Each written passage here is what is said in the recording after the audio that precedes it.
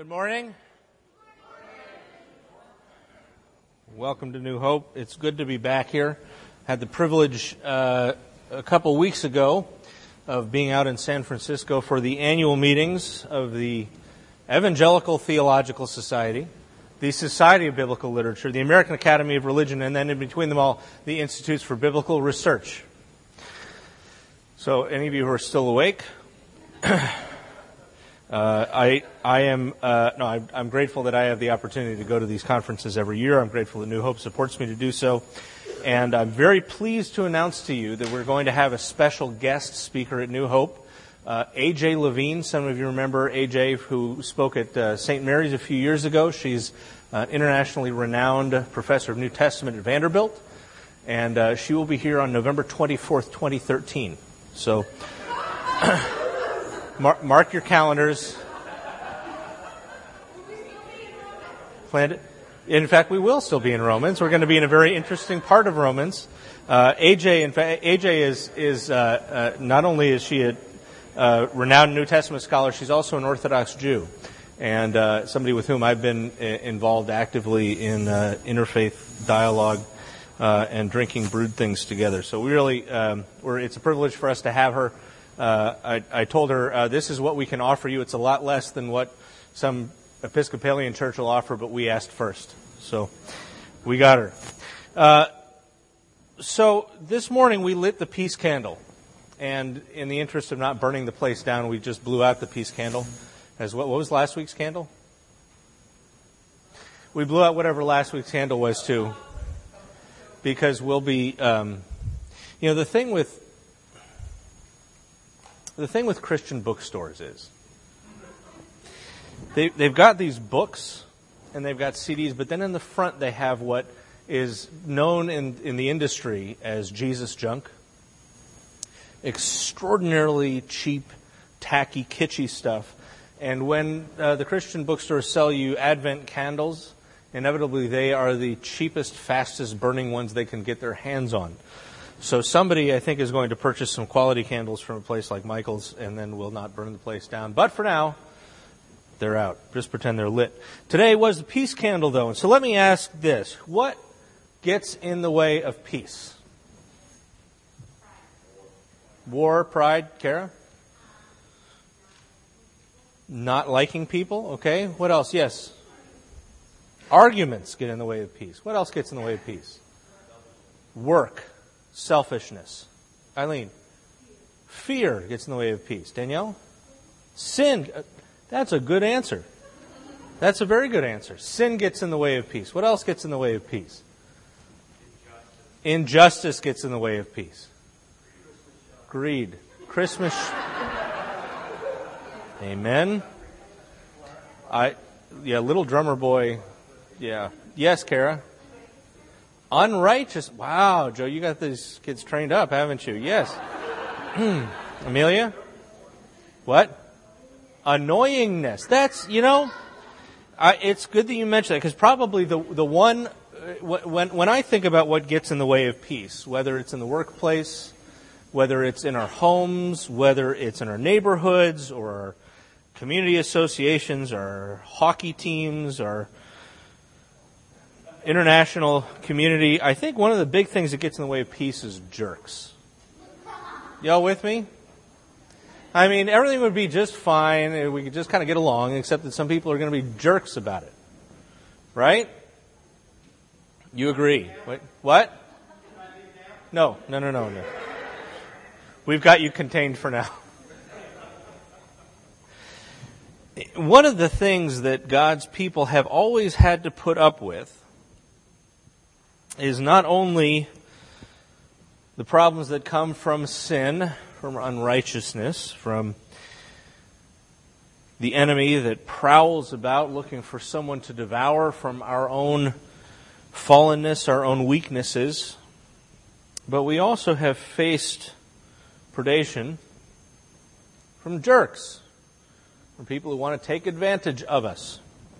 Certainly this was true of the people to whom Isaiah was writing. We're in Isaiah's prophecies. Here we are starting we started last week in chapter 48.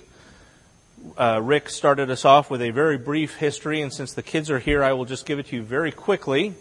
Here we have God's people who at this point in Isaiah, the writer is speaking to them from the perspective of someone who's speaking to exiles. God's people had been placed in their land. Remember, He saved them out of Egypt, the plagues, the crossing of the Red Sea. You guys saw the movie, right? Charlton, or you probably saw Prince of Egypt, right? Yeah, back in the day, it was 10 Commandments. What? We had it and it broke. Okay, we'll make sure we get another one. But God saves His people, puts them in the land. He establishes them, gives them everything they need to flourish, everything they need to prosper, everything they need to thrive. He gives them His Torah. He gives them safety. He gives them prosperity, health. And what happens? They blow it. He says, look, if you will obey me, if you'll be faithful to me, you are going to have it better than anybody could ever imagine. And the whole world is going to see how good it is when my people follow me. And they're going to want to as well. But God's people decided they wanted to do their own thing. They wanted to find their security in relationships with neighbors, in the protection of others rather than in God. They decided that they wanted to live the way they wanted to, not the way God told them that they had to. And as God promised, the land vomited them out. Did you know that, kids, that in the Bible there's throwing up? An entire land throws up a whole people. Pretty cool, huh? The land vomited out God's people. They were taken off into exile in Babylon.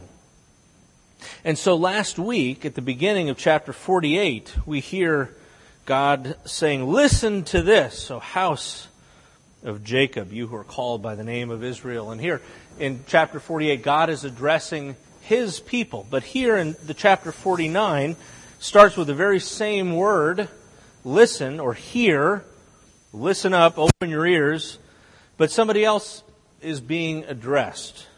Listen to me, you islands. Hear this, you distant nations. So this isn't God's people being addressed, is it? This is other nations, the most far-flung ones, in fact. The speaker is speaking basically to the entire world and says, listen up, I have something to say, something you need to hear. Before I was born, Yahweh called me. And when you see in your Bibles Lord in capital letters, that means Yahweh, the name of God. Yahweh called me from my birth. He has made mention of my name. He made my mouth like a sharpened sword. In the shadow of His hand He hid me. He made me into a polished arrow and concealed me in His quiver. He said to me, you are my servant, Israel, in whom I will display my splendor. So who's talking here? At this point, who do we think is talking? You are my servant, Israel. Okay. But I said, I've labored to no purpose. I've spent my strength in vain and for nothing. Yet I know what is due me is in Yahweh's hand. My reward is with my God. I trust God will take care of me and vindicate me, but I sure don't feel it right now. And now, Yahweh says, He who formed me in the womb to be His servant, to bring Jacob back to Him and gather Israel to Himself. Well, wait a minute. How can this be Israel? Yahweh says, He who formed me in the womb to be His servant, to bring Jacob back to Him and gather Israel to Himself. Okay, so the speaker has a commission to bring Jacob back, to gather Israel to God. Are you confused? Kids, you confused a little bit? I'm confused. I think we're supposed to be. I could be wrong. I think the biblical author wants us to be going, now hang on a sec, what's going on here? You ever watch a movie with somebody and they lean over and say, who's that? You're like, I think you're supposed to wonder that. What's she going to do? I don't know, but let's find out.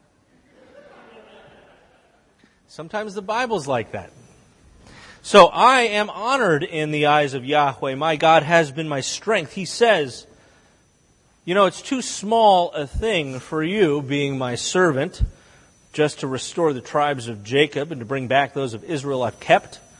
I will also make you a light for the Gentiles, that you may bring my salvation to the ends of the earth.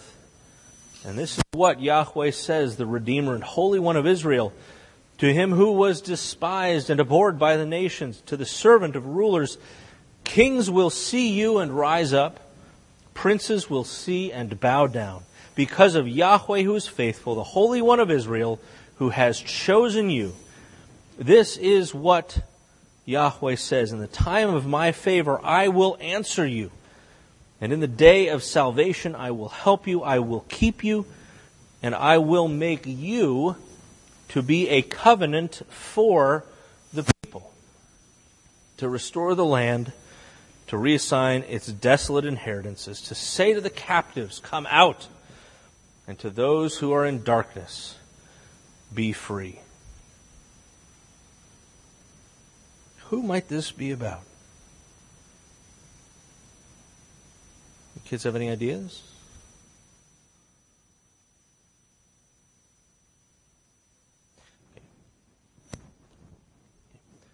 Okay, here's the deal. When you're in church and there's a question, if in doubt, the answer's Jesus. Okay. Got it? All right. Okay. So who might this be? Danielle? Jesus, good, yeah. Yeah, it seems like what Isaiah is doing here is he is talking about some sort of deliverer, some sort of Savior. Jesus' name, Yeshua, means the deliverer, the Savior. It seems like he's talking about Messiah, the one who's going to save God's people, who, in a sense, embodies the commission of Israel, not only to be faithful to God, but also to be a blessing to the nations. There's a sense in which Messiah is supposed to not only be on a mission to Israel, to call Israel back to himself, but also to be fulfilling what Israel was supposed to be, doing what it was supposed to do in bringing the whole world to himself, because it's too small a thing. Verse 6. And probably you have it translated, it's too small a thing for you to be my servant. It's even stronger than that in the Hebrew. It's too small a thing for you, since you are my servant. It's too small a thing for someone who is my servant just to restore the tribes of Jacob, just to bring back those of Israel I've kept, which is a fairly big deal, no? I mean, Rick told us last week, bringing back the tribes of Jacob, 10 of them are lost, right? We've had 10 of the tribes lost, taken off to Assyria, assimilated with the other nations that the Assyrians had captured. All you got left is Judah and little Benjamin and then the Levites. The rest of them are gone. So bringing back all the tribes of Israel is going to be no mean feat. But God says that's too small a thing. No, I'm also going to make you a light for the Gentiles, that you may bring my salvation. Where? To the ends of the earth. All the way to those islands, those distant nations. They will feed beside the roads, my people. They will find pasture on every barren hill. They'll neither hunger nor thirst, nor will the desert heat or the sun beat upon them. He who has compassion on them will guide them and lead them beside springs of water. I will turn all my mountains into roads. My highways will be raised up. See, they will come from afar. Some from the north, some from the west. Some even from the region of Aswan, and nobody knows what the heck that is. That could be Aswan in southern Egypt. It's a damned place. Or it could be, there's another way you could read the text, and it could be as far away as China. Basically, the idea is, as far away as you can imagine, they're going to be coming back in from there. So shout for joy, O heavens. Rejoice, O earth. Burst into song, O mountains, for Yahweh comforts his people and will have compassion on his afflicted ones. Good news, right? This is great. All right, let's pray. No. He's not done, is he? We're only halfway through the chapter. See, verse 14, Zion said, yeah, but Yahweh's forsaken me. Yahweh's forgotten me. Here I am in exile. This is all very nice, Isaiah, but here we are in exile. We're under the thumb of the Babylonians. We're here in a wetlands reclamation project, which is a polite way of saying we're filling in swamps. We feel forsaken by Yahweh. In fact, we feel forgotten.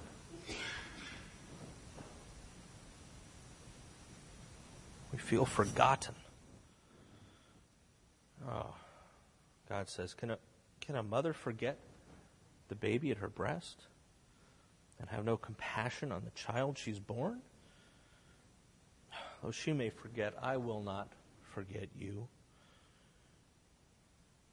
So I've engraved you on the palms of my hands. Your walls are ever before me. Your sons hasten back. Those who laid you waste depart from you. Lift up your eyes and look around. All your sons gather and come to you. As surely as I live, declares Yahweh. You'll wear them all like ornaments. You'll put them on like a bride. Though you were ruined, you were made desolate. Your land was laid waste, but now you will be too small for your people. Here he's addressing the land itself. Not going to be enough room. Those who devoured you, they'll be far away, but the children who were born during your bereavement will yet say in your hearing, this place is too small for us. We need more space to live in. And you'll say in your heart, where did these come from? Who bore me these? I was bereaved. I was barren. I was exiled. I was rejected. But here I got all these kids. Who brought these up? I was left all alone. But these, where have they come from? No, God says, I'm not going to forget my people. Never does God forget. Never does God forget His people.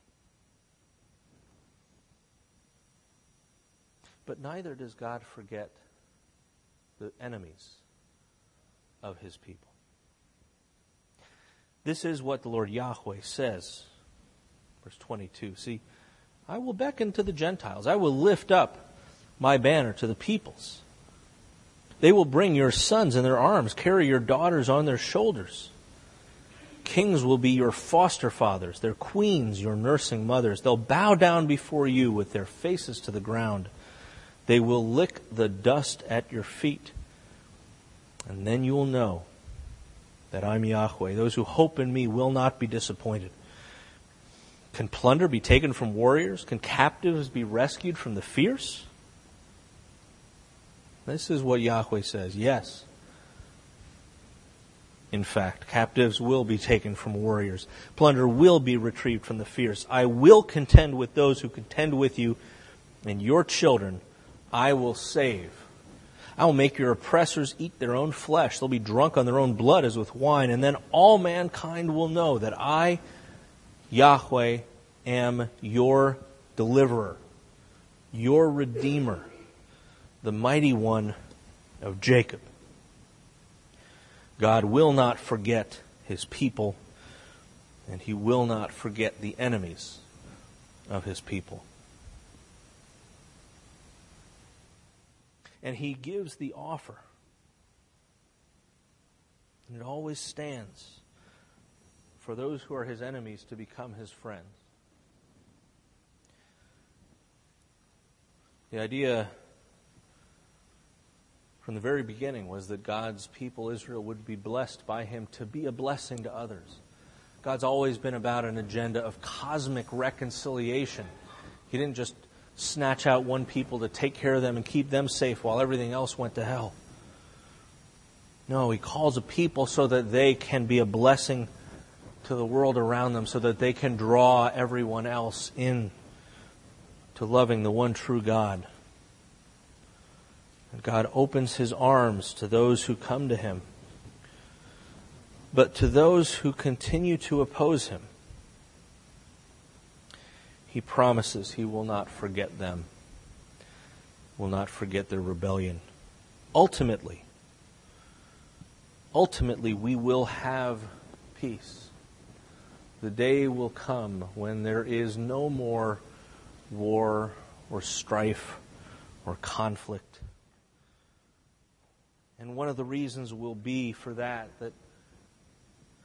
those who contended against God and against His people will become His followers, will switch sides, will turn away from their wickedness and follow Him. And the other reason that there will be peace is that God will deal with the jerks. That God will ultimately say to those who contend against Him, time's up.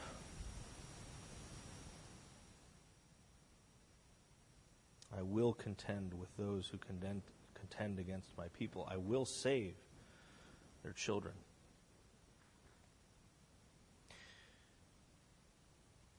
We're about to take communion, and especially for those of us, and it's most of us here who have been grafted in, those of us who come from the Gentile nations, those of us who are not descended by blood from Abraham.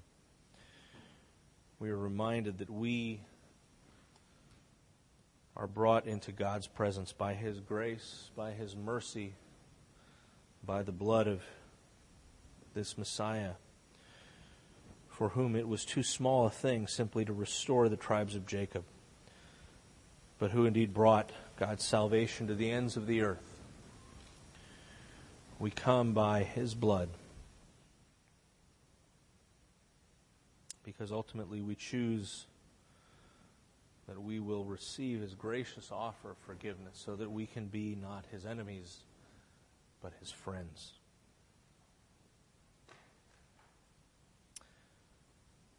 So I invite you to stand with me and recite with me the words of the Nicene Creed, and then come forward and take the elements. We'll take them back to our seats and then partake of them together.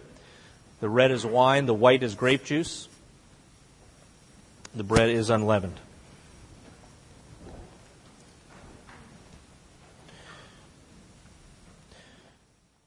I believe in God, one God, the Father, the Almighty, maker of heaven and earth, of all that is, seen and unseen. We believe in one Lord, Jesus Christ, the only Son of God, eternally begotten of the Father, God from God, light from light, true God from true God, begotten, not made, of one being with the Father. Through Him all things were made. For us and for our salvation He came down from heaven. By the power of the Holy Spirit He became incarnate from the Virgin Mary and was made man. For our sake He was crucified under Pontius Pilate. He suffered death and was buried. On the third day He rose again in accordance with the Scriptures. He ascended into heaven and is seated at the right hand of the Father. He will come again in glory to judge the living and the dead, and His kingdom will have no end. We believe in the Holy Spirit, the Lord, the giver of life, who proceeds from the Father and the Son. With the Father and the Son He is worshipped and glorified. He has spoken through the prophets. We believe in one holy, Catholic, and apostolic church. We acknowledge one baptism for the forgiveness of sins. We look for the resurrection of the dead and the life of the world to come. Amen.